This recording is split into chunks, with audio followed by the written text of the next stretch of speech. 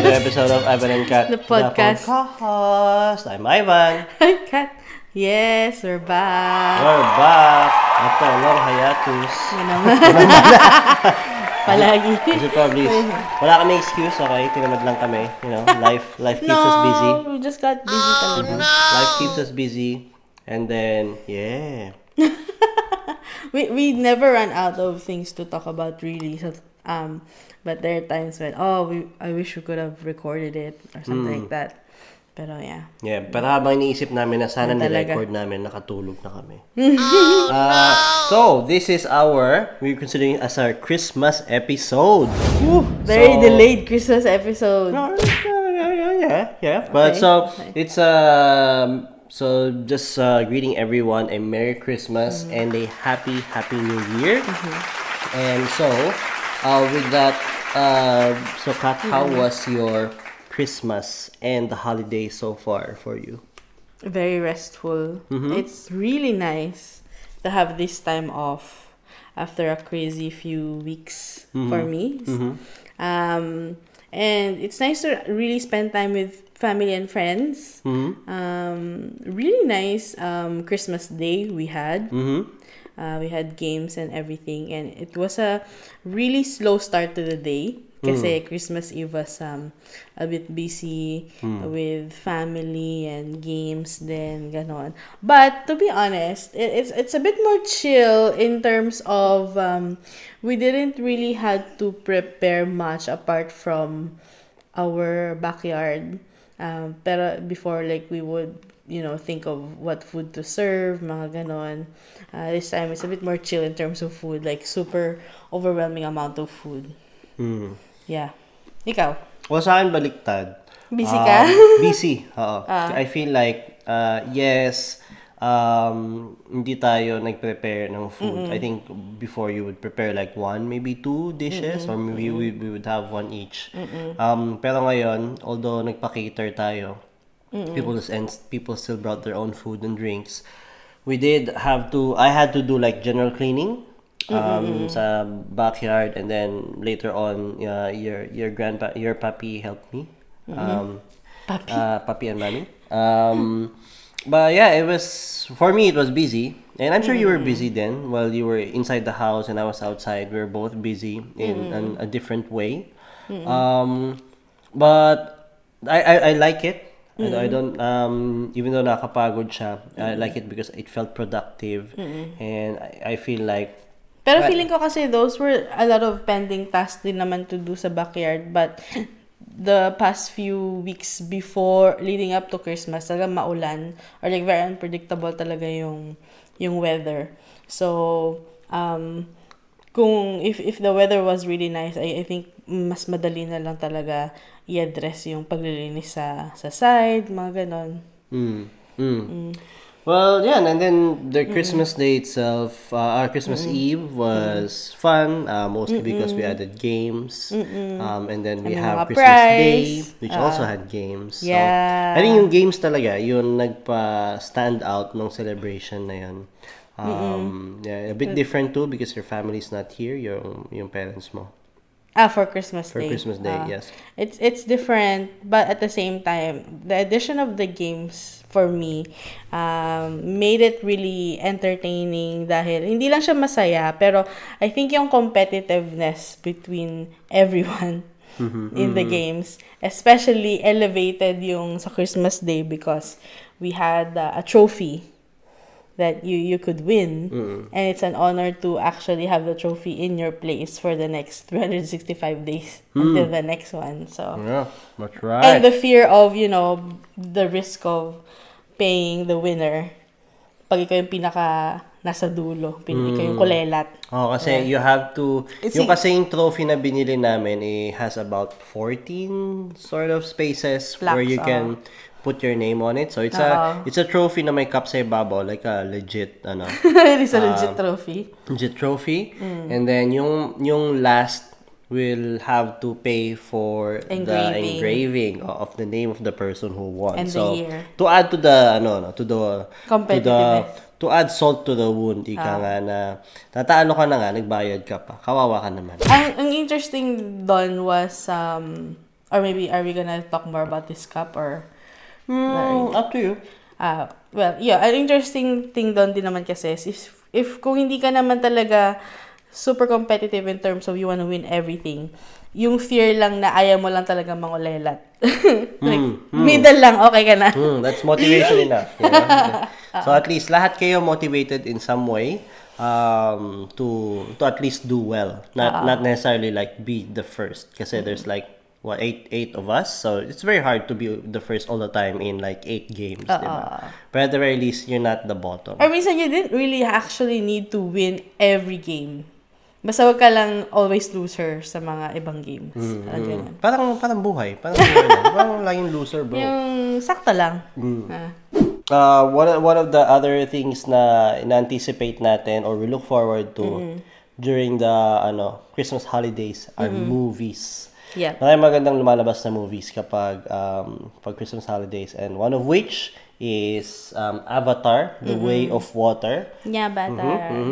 So we were actually really looking forward to it because Kat and I both enjoyed the first movie. I think both of us have also watched the movie like multiple times. How many did you watch the first movie? Yung mga 3 or 4 times.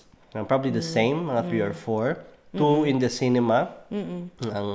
I had the opportunity of still working at cinema there, so I may have been free the first few times, and then the rest sa streaming or video whatever at home. But yeah, it's really good, and so we watched Avatar: The Way of Water. So Kat, what did you like about the movie? Iba rin siya. Parang progression siya ng story ni Jake Sully. Family man na siya, and ibang world din siya ng Pandora. Alright, wait. So, spoiler alert muna tayo, okay? Okay. So, we're gonna talk about the movie, okay? And we're gonna talk as if napanood mo na. Kung di mo pa napanood, ayaw mo ma-spoil. Makinig ka na lang din, okay lang naman yun. Anong petsa na, diba? Hindi ka pa nanood. Malamang nailabas namin to, medyo ilang linggo na yung movie. So, pag di mo pa napapanood, either A, you don't care about the movie, or B, I don't know, ano nangyari sa buhay mo. Pero yeah, watch it. Anyway, so go. Hindi naman. Yeah, spoiler alert na lang din. What was your question again? What did I like about the movie? Yeah, yun nga. Ibang world din siya ng Pandora. Ibang characters din yung makita mo. Ibang tribes, and it's really, it's also touching a lot of different issues in society these days, especially around loneliness and being an outcast. Yun, I think yun yung isa sa mga main message nung story. I think Avatar 1 was more about this typical, parang Pocahontas story na there's a conqueror na in love sa native and then sided with the native, which is kind of like the same story din with The Last Samurai. Parang ganon, di ba? Kind of. It's really the same type of story. This one is different too. So yung second one, yeah. They can say na it's all about family, pero sa totoo lang, I think one of the main themes of the story really is about being an outcast. So ayun. Yeah. How ba? I think I definitely like the movie as well. So ang isa sa mga sinabi ko kay Kat right after na manood ng movie is that this movie, it's not fair to say, for example, na everyone is entitled to their opinion, but for me, it's not fair to say na the first movie is better than the second. Kasi hindi siya apples to apples. Like you have to watch the first one to understand the second one. Yeah, and not just to understand the second one, because this second one is really a sequel. Like in all aspects, this is everything. Parang plus siya of the first one. More world building. You wanna see more of the world? Ano ulit pa ng world nila? Pandora. So you will see more of Pandora. Dati puro forest, now you will see waters, and yung beaches. Parang resources dun sa Pandora, which makes humans even want it more to be conquered. So more of kung ano ibang resource naman yung pag-aawayan nila. Yung more of the culture. So, ibang tribo na naman yung makikita mo. More creatures, more animals, just more of everything. Yun pa lang sa world building nila. And, of course, nag-shift na rin yung storya. So, yung flavor niya iba na rin in terms of the story. Kasi yung sabi nga ni Kat green na... na yung flavor. Yeah, minty. Green. Minty. Minty and ako. Light ako colored green. blue and ako green. Yes, and blue, purely. And, yeah, so... I say that this is a really a true spirit of a sequel movie. So you have to watch the first one, and then you if you like the first movie, you're gonna like this even more because it sort of like just adds on top of the first movie. You can't really separate the two. So, and if you don't like the first movie, you're not gonna like this. But I find that really interesting kasi there's always the curse of the second film na minsan people really tend to compare kasi may mga iba na super blockbuster talaga ng first film na pag gumawa ka ng second film in sequel parang is it gonna hit as big as the first film parang ganun or higher kind of like Star Wars episode 5 and I get it because really the question that people ask siguro subconsciously hindi nila alam is that should we really need a second movie? Parang ganun eh. Kasi should we really extend yung storya ng mga tao na to? Did I really want to know na ano yung buhay ni Jake Sully afterwards nung may pamilya na siya? Minsan nga nakalimutan mo na eh kasi it's been years. It's been years. And okay naman na yung ending, like satisfied ka naman I think sa ending ng first. But with films, ganun din with series minsan na parang kailangan mo pa ba ng season 2 kung okay na yung season 1 like Westworld okay na ako sa season 1 or like Money Heist okay na ako sa season 1 pag mo nalagyan ng season 2 parang ganun so naintindihan ko that yun yung fear na you might do something bad to this character that I already loved. Diba? So, Star Wars is a very good example. But anyway, so going back to what I like about the movie, so the world building, I like the CGI is even better now. Somehow they're able to push the boundaries even more with this one. Yeah, with water. First time, nakita ko sa documentary or extras about this is first time daw mag-motion capture sa ilalim ng tubig. Kasi before, naalala ko sa Aquaman, wala talaga sila sa ilalim ng tubig. Nasa green screen sila. CGI lang siya. Parang they're in harnesses. Tapos yung buhok nila CGI. Parang kunyari nagfo-flow sa tubig. Pero eto, nasa ilalim talaga sila ng tubig. So, so ba talaga? they made it better for somehow. And then, the story is, yun yung di ko alam. Like, this is heavier kasi. The story is heavier. So, nasa sa'yo yun kung ang gusto mo is something heavier. And I feel like Avatar has this parang image na pang-pamilya siya. And although pamilya naman yung focus, medyo mabigat siya. Marami siyang mga plot holes na hindi talaga na-answer sa buong film. Which really makes you think na may pangatlo. Which I'm pretty sure kasi sa interviews, 5 movies siya. Nasa pangalawa pa lang tayo. But, it has a lot of unanswered questions na bringing up nila dun sa movie.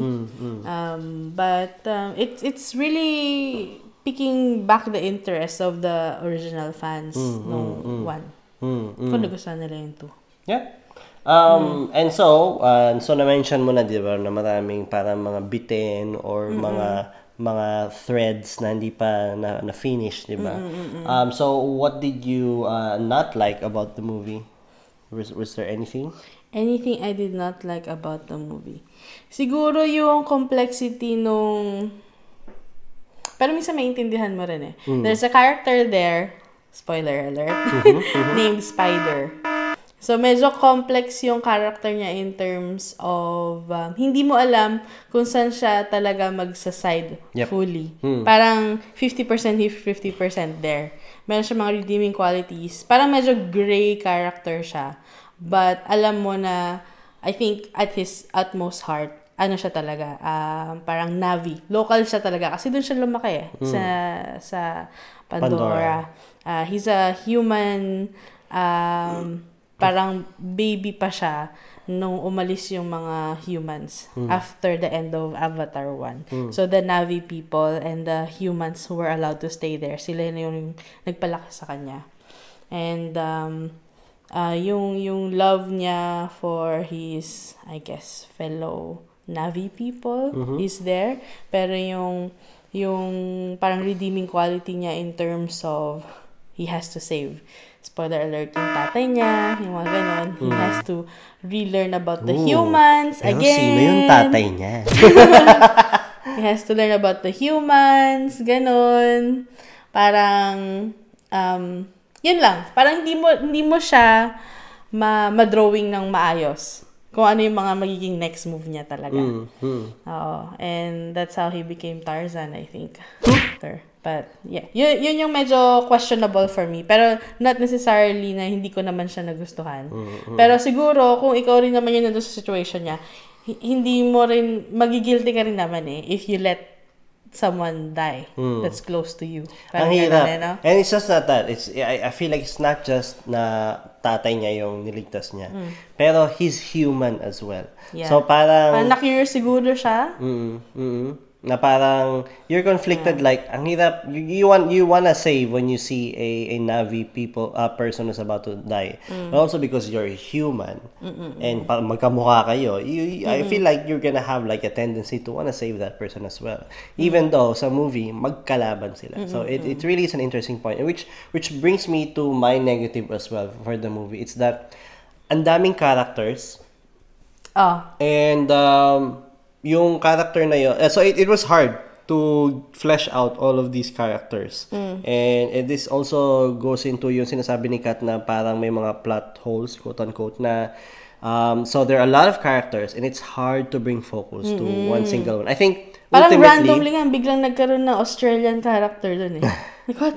Well, we were sure that guy is gonna die anyway kasi kalaban siya and spoiler! He's a really bad person, so he's gonna die. Pero yung they were trying to bring focus dun sa second son. Na he was an outcast, marami siyang ginagawang mali. Ganun naman talaga yung mga middle child, pasaway talaga yung mga napabayaan, so they try to fight back. Papansin. Pero yeah, so but at the same time they had to bring focus kay Sally as well. And so si Neytiri nga, yung asawa niya medyo na put in the background na medyo na simplify siya into just a mom who's always concerned.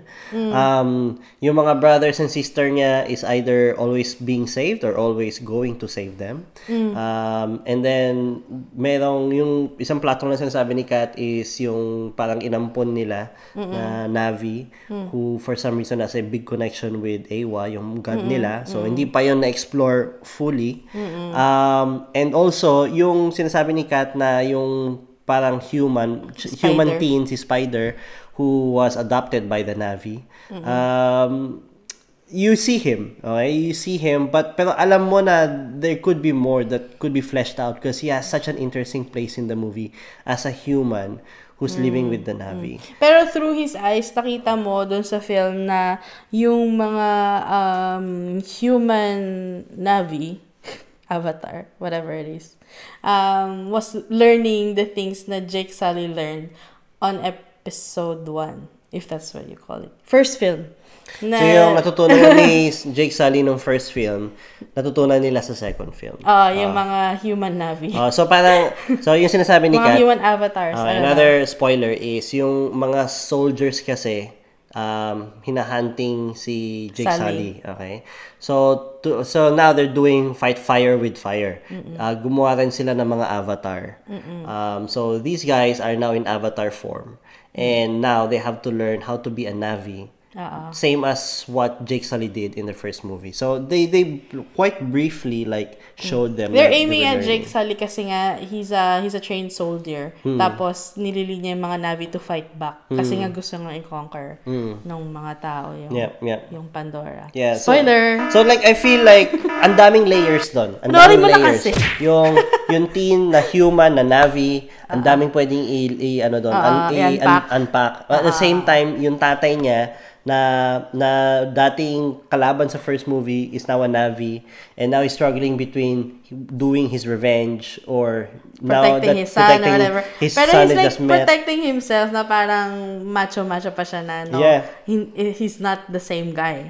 So, they have to unpack that as well. Si Jake Sully, how he's trying to protect his family, unpack that.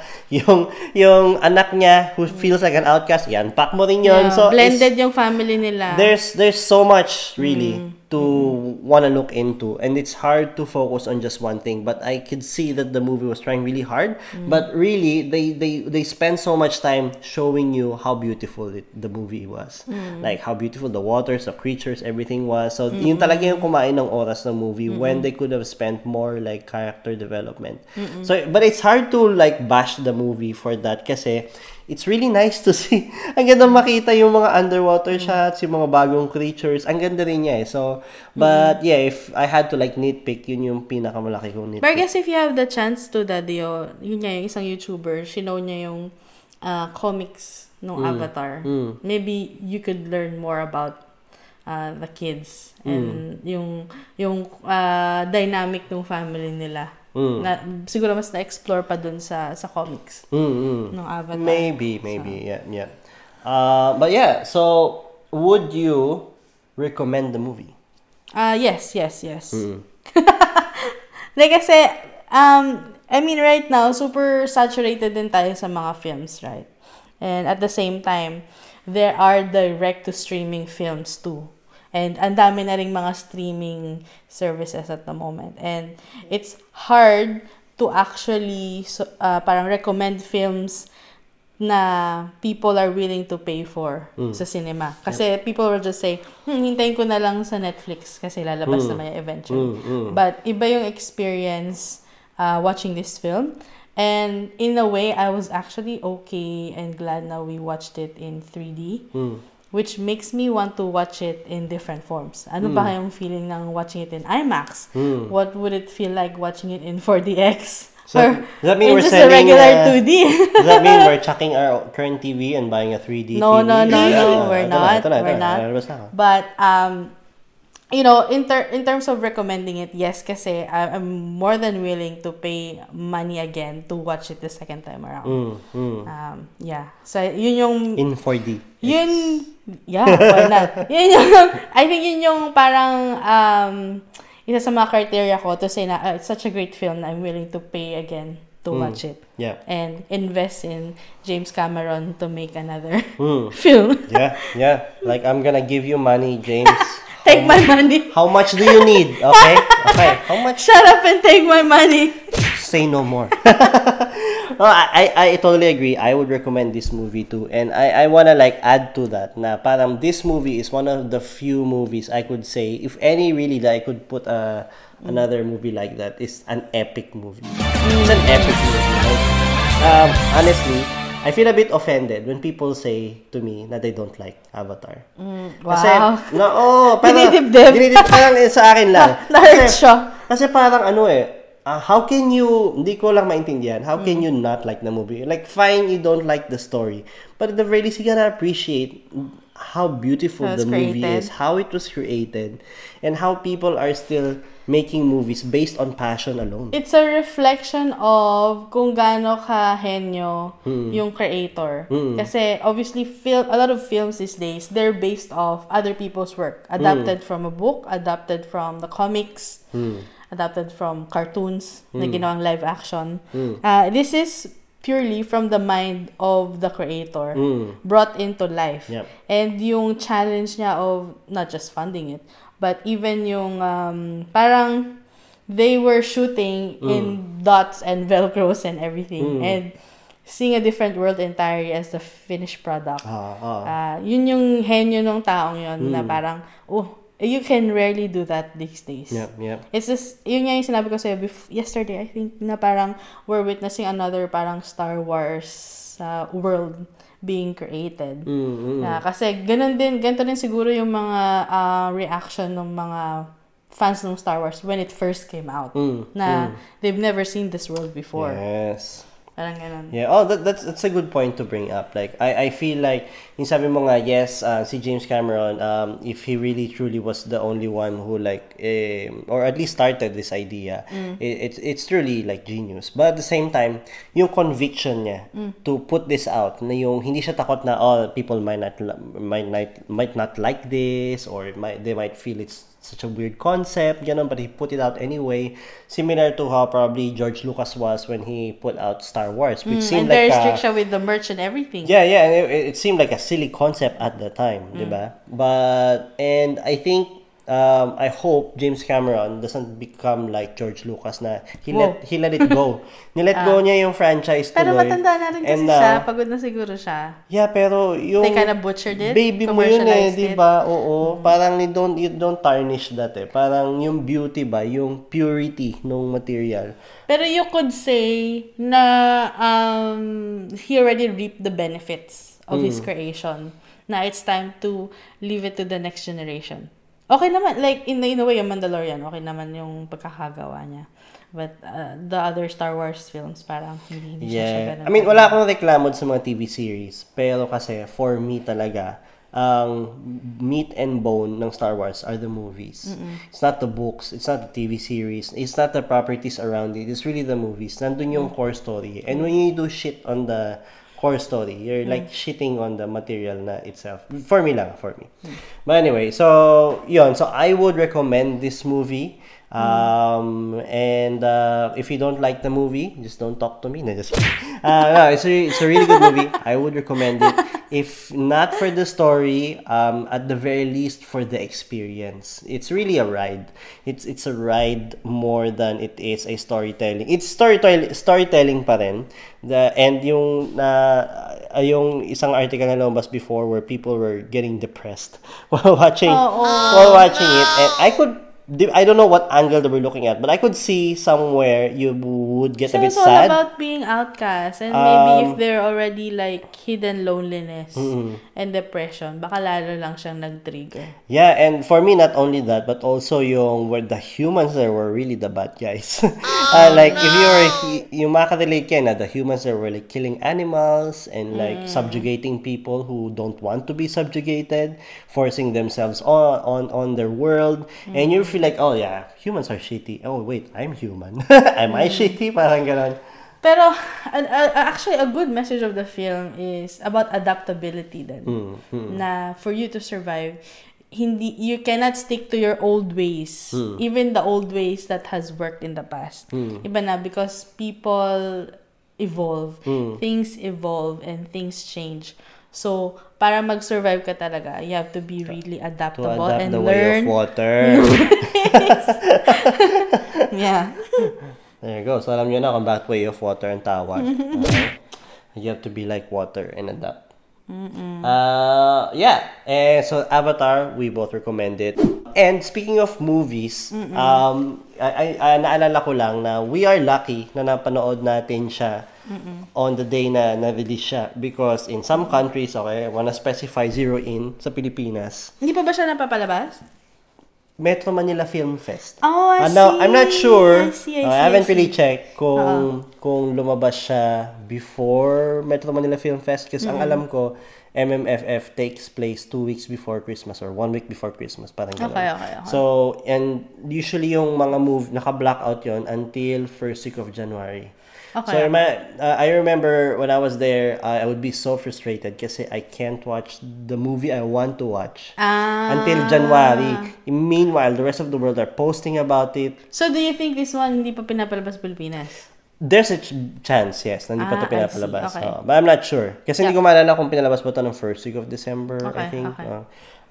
So, yun. And then, have you, for Metro Manila Film Fest, right? So, yung sa mga, yung nakikinig, probably yung mga Pinoy na dito na lumaki ever since I've never watched Metro Manila Film Fest before. It's a slew of movies under MMFF na Pinoy produced and created by Filipinos. And then during the, I think 1 or 2 weeks, correct me if I'm wrong, before Christmas up until the first week of January, I think.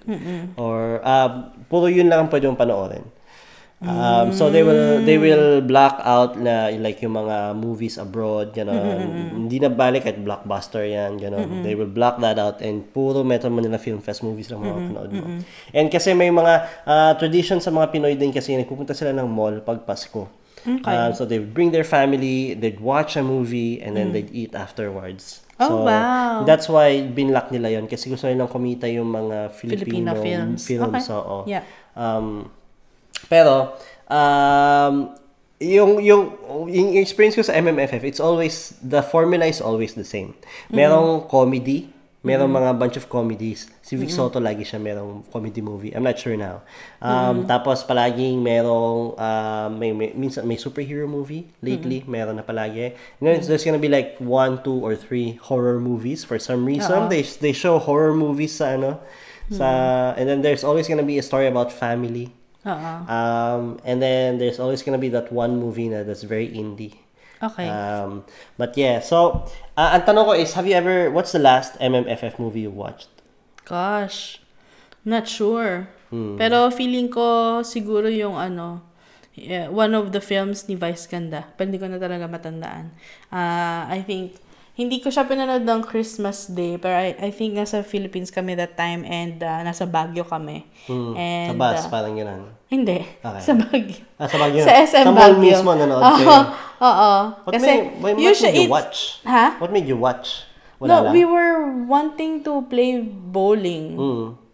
And then, wala kang makitang bowling area doon. So, nanood na lang ng film. And we watched yung movie ni Vice Ganda.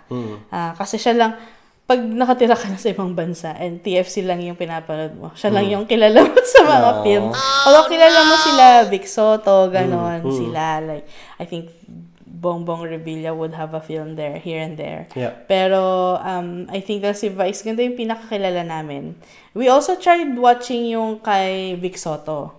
Pero hindi namin kasi magets yung comedy niya. Dahil marami siyang mga comedic references na pag nakatira ka sa Pilipinas, magigets mo. Yes. So, I think it was a film bit na kasama niya si Chris Aquino and nandun si Bimbi or something. But anyway, yeah, nagustuhan namin yung kay Vice. It was funny and medyo na-relate kami sa mga jokes niya. Medyo sarcastic kasi yung style ng joke niya, no. I think it was girl, boy, bakla, tomboy. I think that was the film we watched. Yeah, and we liked it. It was a nice, hindi mo na kailangan mag-isip kind of na film. Yeah. Ikaw ba? Honestly, I don't remember. But I've watched a couple. I have watched a couple, and all of them I felt were crap. Like I've watched Plastic Man. I've watched like a couple of Vic Soto comedies. 1 or 2 Vice Gandas. Hindi ko makakalimutan yung kay Gloria Romero, yung pamilya sila, bahay ni Lola is horror.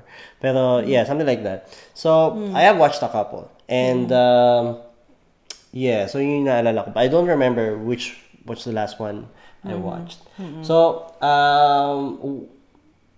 ang tanong ko is, do you support yung parang quote-unquote rule na yon na that only MMF movies are shown during the Christmas holidays? Actually, dapat nga gawin pa nilang mas often, like, hindi lang at least twice a year, hindi lang during Christmas period, like Easter, or like mga mid-year, like June, July, mga ganon. Para lang mas mabuhay lang ulit yung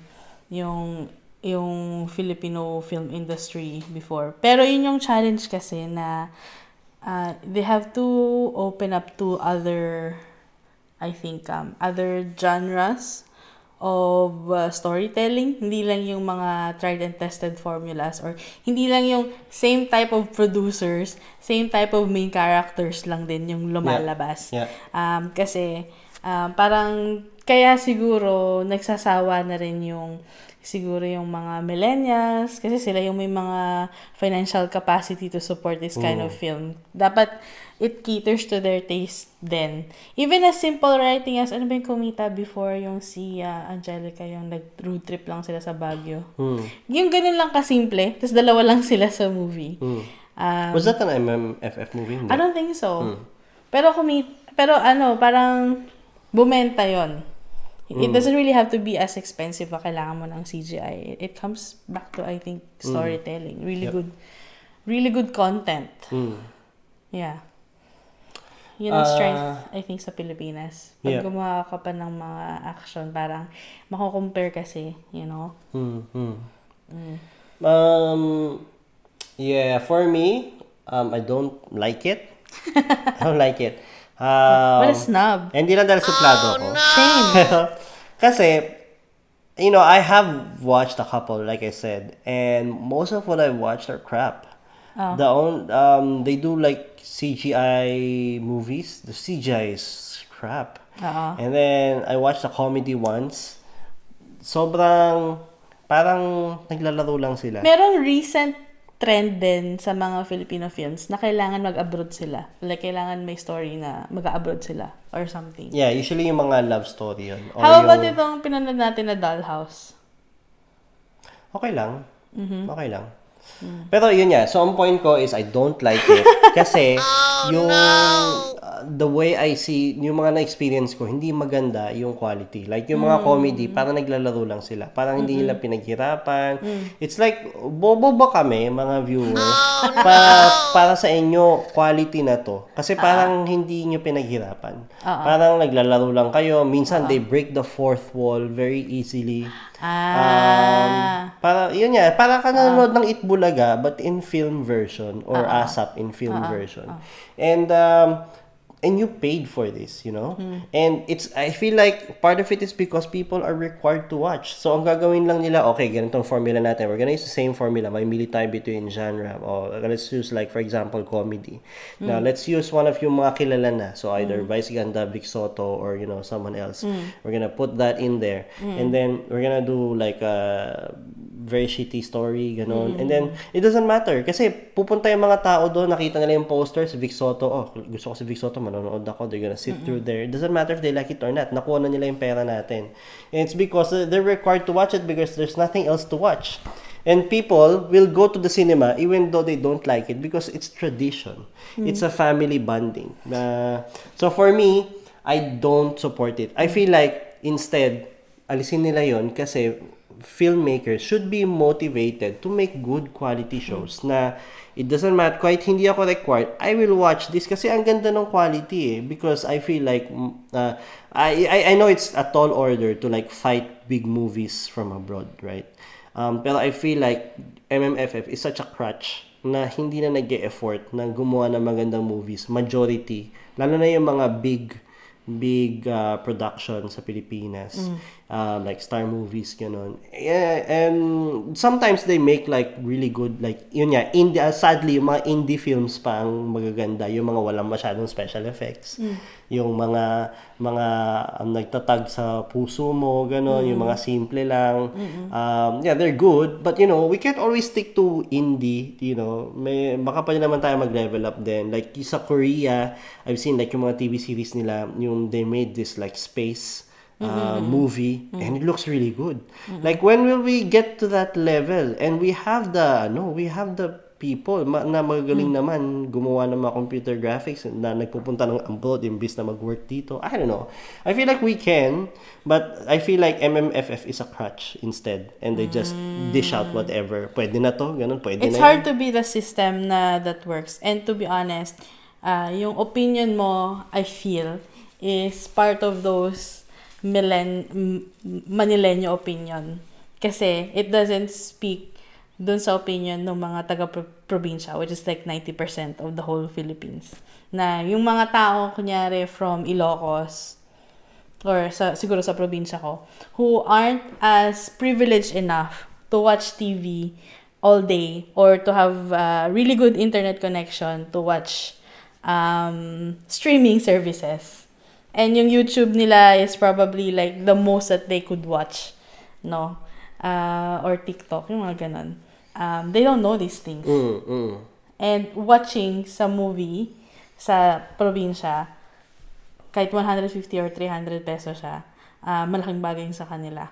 And iba yung impact sa kanila. You know, I don't mind. I'm not saying stop making movies. I'm saying make good movies. Like, I know if you're catering for the... Pero kasi yun yung bumibenta sa mga nakatira sa probinsya.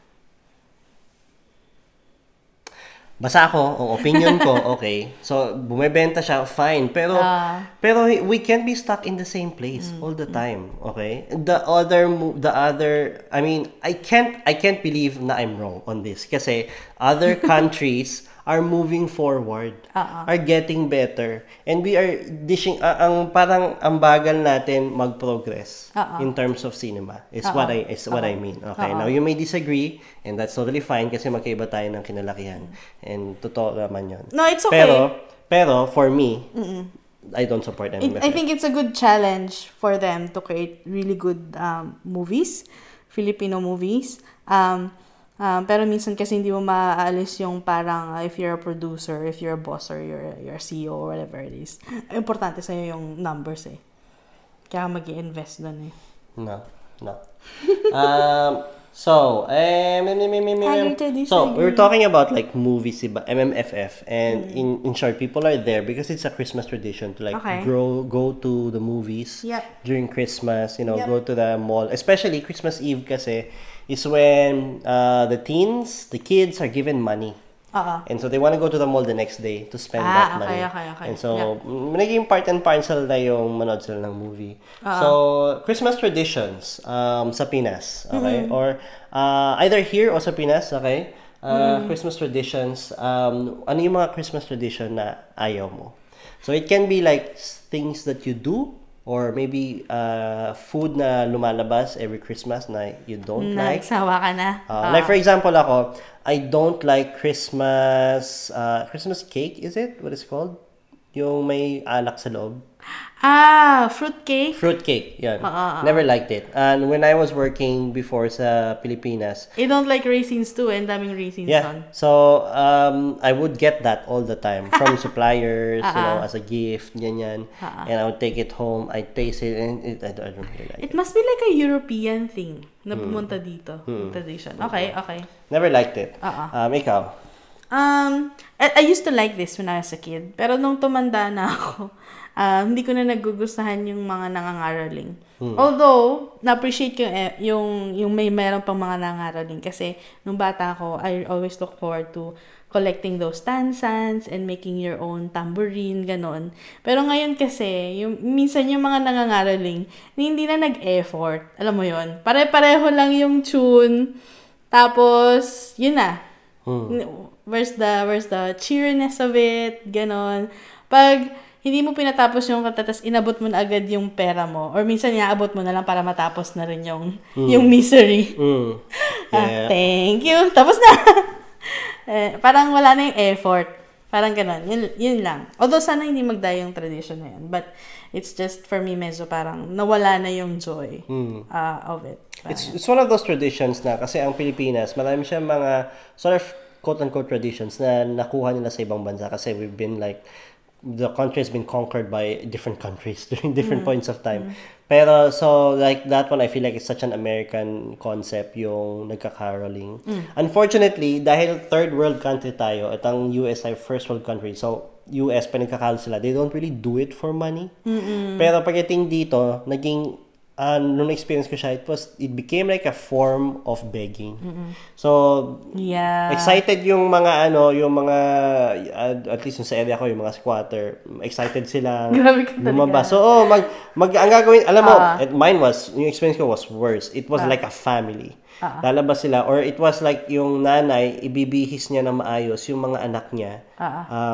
Sometimes they don't even go with the children. And they would just let the children go house to house para na mag-caroling. Caroling, quote-unquote, kasi sabi mo nga minsan, my gosh, hindi kata pala to. They barely sing. They really wait for that opportunity para makaikot sila and just to get money from you. It becomes a sort of begging, really. There are times nga na, pag kunyari sa may kotse, nakastop yung kotse, mga alaling sila.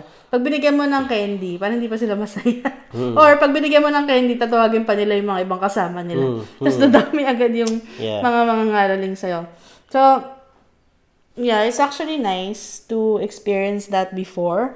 But now, parang yung spirit of it is already gone. Parang ganon. Or parang, hindi na. Yep. And because it's begging, it's just like yung mga beggars sa Pilipinas sa kotse where if you give one, others will flock to you and expect more. Ganon din yun. So, panagbigay ka, makikita nung magkakaroling next na binigyan sila and they will come to you and so on and so forth. It's just sad. Kasi kaya ka nga nangangaroling Kasi you want to share that spirit of the season. Can I share this time na last week ba yun? No, ubos na yung time. No, there's a time last week na nasa Dandenong Hospital ako. I was working there for the day. And may mga nangangaroling doon. Like, they just greet everyone. Pumupunta sila ward to ward. And then, pumunta sila sa main entrance. Tapos, kumakanta lang sila. Even yung when we were in Woolies, right? Yes, meron sila ng doon. Tatlong babae na nagkakaroling non-stop.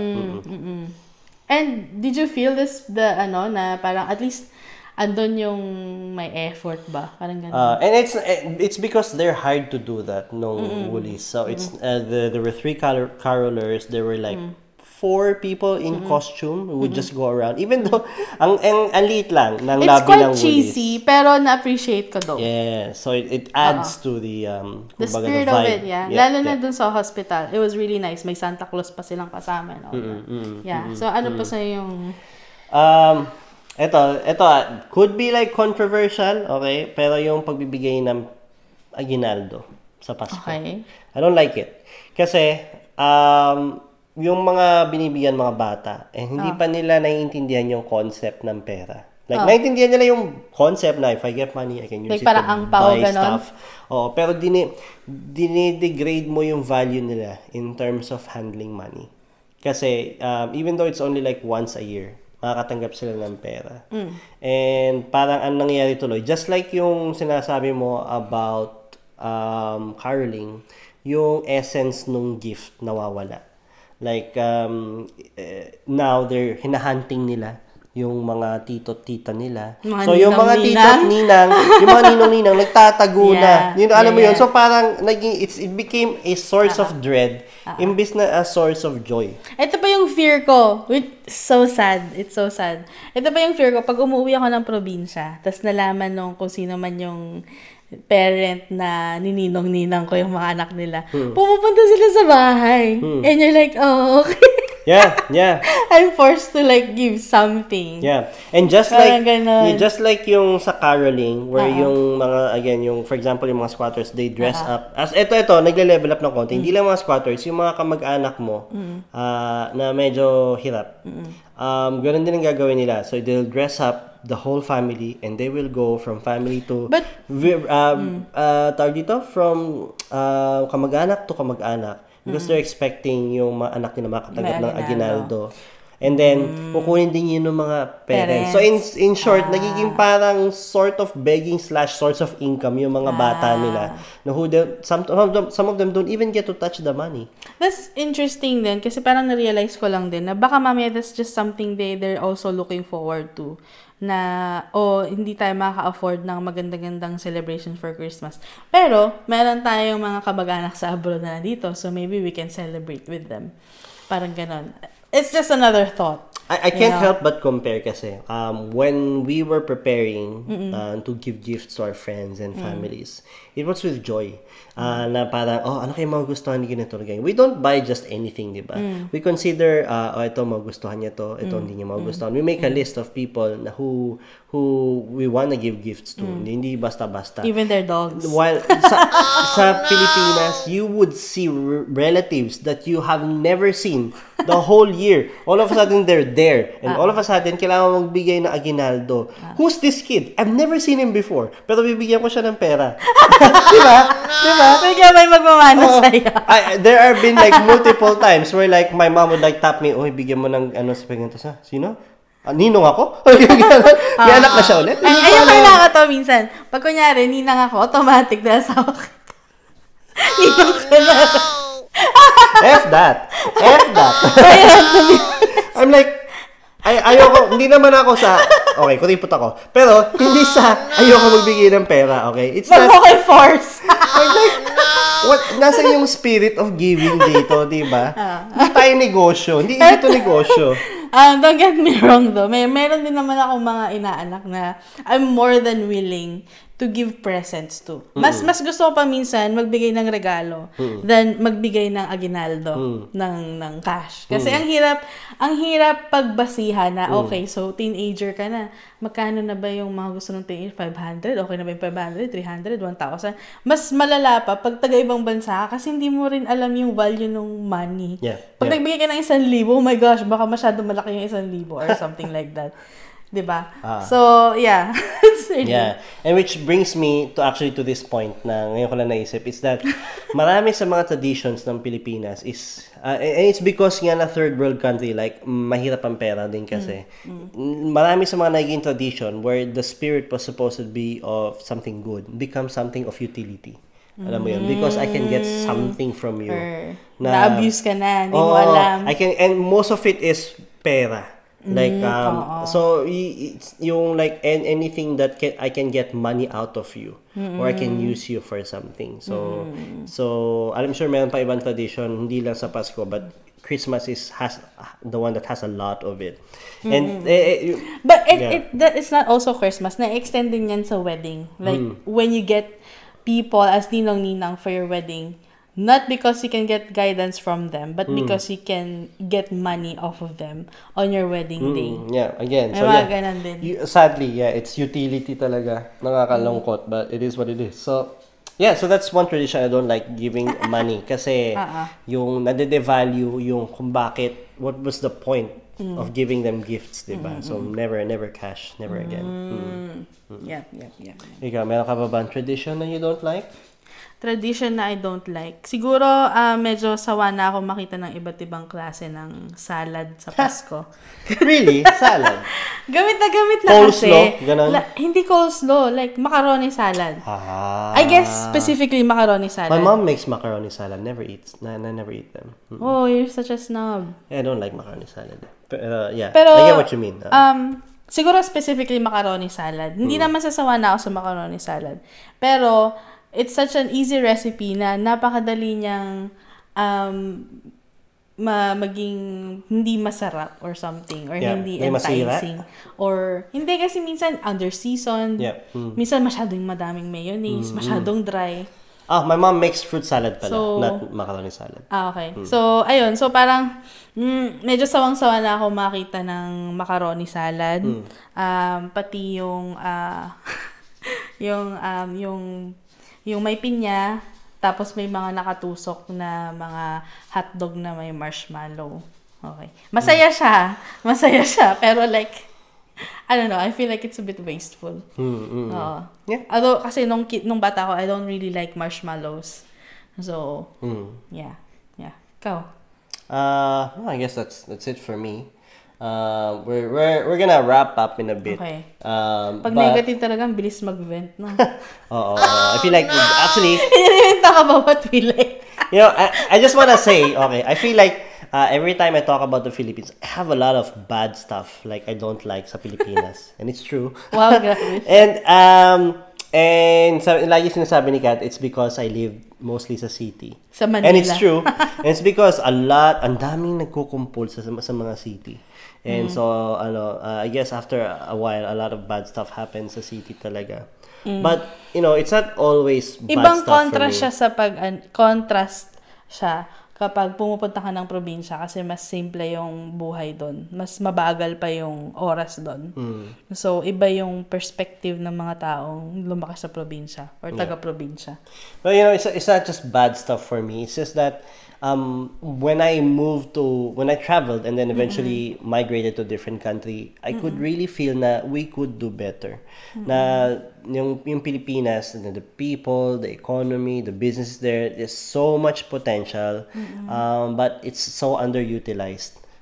So doon lang ako nangihinayang. So every time like I think about the Philippines. And as always, mas masarap mag-Christmas sa Pilipinas. Oh yeah.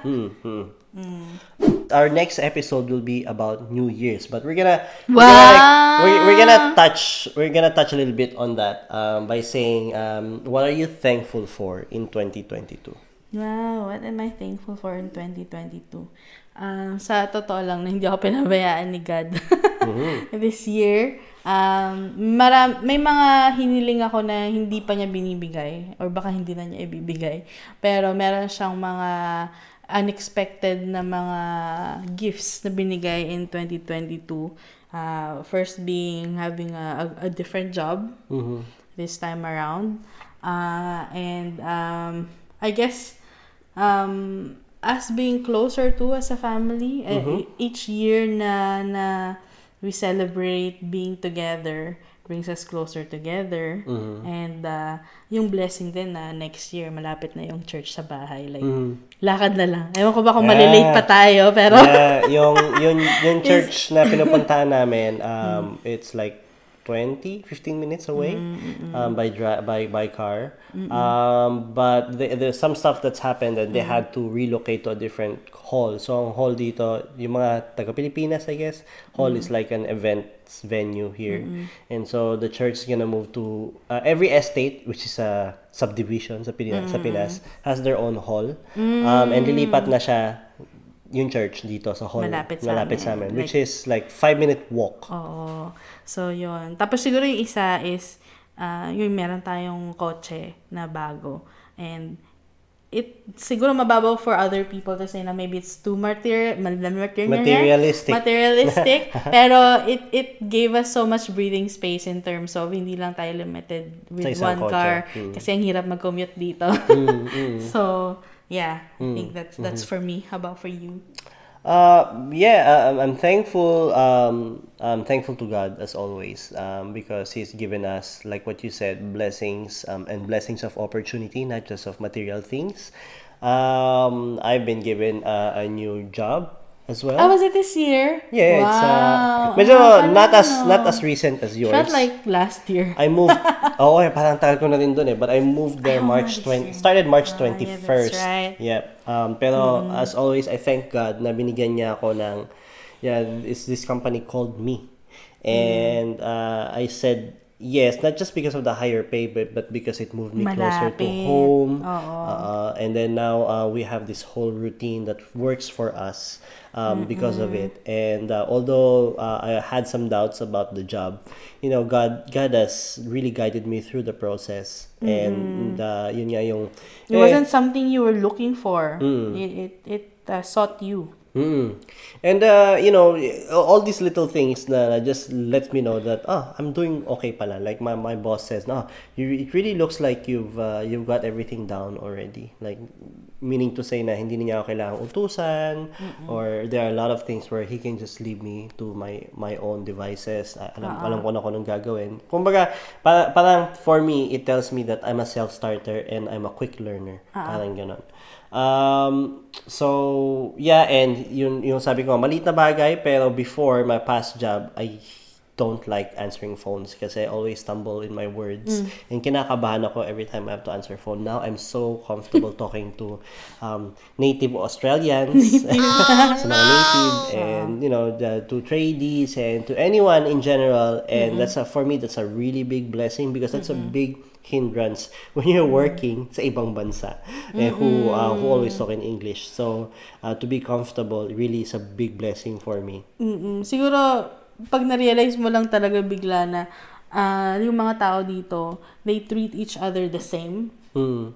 Doon ka magiging comfortable, kasi siguro feeling ko minsan sa Pilipinas, kung sino yung mas mga may pera or mukhang may pera, sila yung minsan yung nagmi-mistreat or like parang I'm higher than you kind of intimidation. Kaya may fear. Also I wanna thank God na God has pushed you forward, and God pushes me forward as well, but at the same time He allowed me to pull back. Meaning na before, kasi sa Pilipinas, I've been so used to having such a high-profile job. I like being the center of attention sa work. So give me a big project, give me multiple projects. I want you to need me. I want to be always the one na pinupuntahan nyo. And I want to be always busy and fast-paced, ganon. Whereas now, parang in every job, in sa pag-move ko ng job, I feel like I'm going slower and slower yung pace. And but I thank God for that na tinuruan niya ako to really accept that kind of pace. Because it allowed me to learn new skills, as well as appreciate what I already have, and to support you as well. Kasi ngayon you have such a fast-paced job, and I'm here to like support you. You know, for you to be able to focus on what you're doing, and you don't have to. You can leave to me everything else, like for example yung condo or yung property natin or itong bahay. Drop properties. No, I mean in general. Okay, anything other than your work, you can leave to me. That's what I'm saying. Ayun. So, just very thankful to God na He has allowed us to grow in different aspects. Such a challenging year, but we survived. So, we will wrap this episode up. So, like I said, we'll aim to have a New Year's episode. Because I think that's a really nice. I was thinking of like talking about what has happened throughout 2022, but I feel like there's so much to talk about in terms of Christmas as well. And I feel like that's something we can do on a New Year's episode. And it doesn't matter if you listen to it ng February. Doesn't matter. That'll be a New Year's episode. Para sa buhay mo. Still within the year. Yeah. So as always, thank you so much for taking the time to listen to Ivan and Kat, the podcast. Nalagay ko dito INKTP. And so what's next is our New Year's episode. So look forward to that. And as always, you can find us. Oh, it's been so long since I've done this, so you have to hold my hand, baby. Help me get through this. Okay. So you can listen through to us through Spotify, SoundCloud, iTunes, tama? Google Podcast. Did I miss anything? Ano pa ba? Stitcher. I always forget Stitcher. I never use the thing. Yeah. But yeah, so thank you so much for tuning in always. Do people still tune in? No, hindi na, no. Like for clicking How play. can they tune in kung hindi naman tayo regular? No, I mean like tune in is like pang radyo, di ba? Anyway, so wala tayo sa radyo, but thank you so much for listening, and we hope to see you or feel you on the next one. So, see ya. Bye.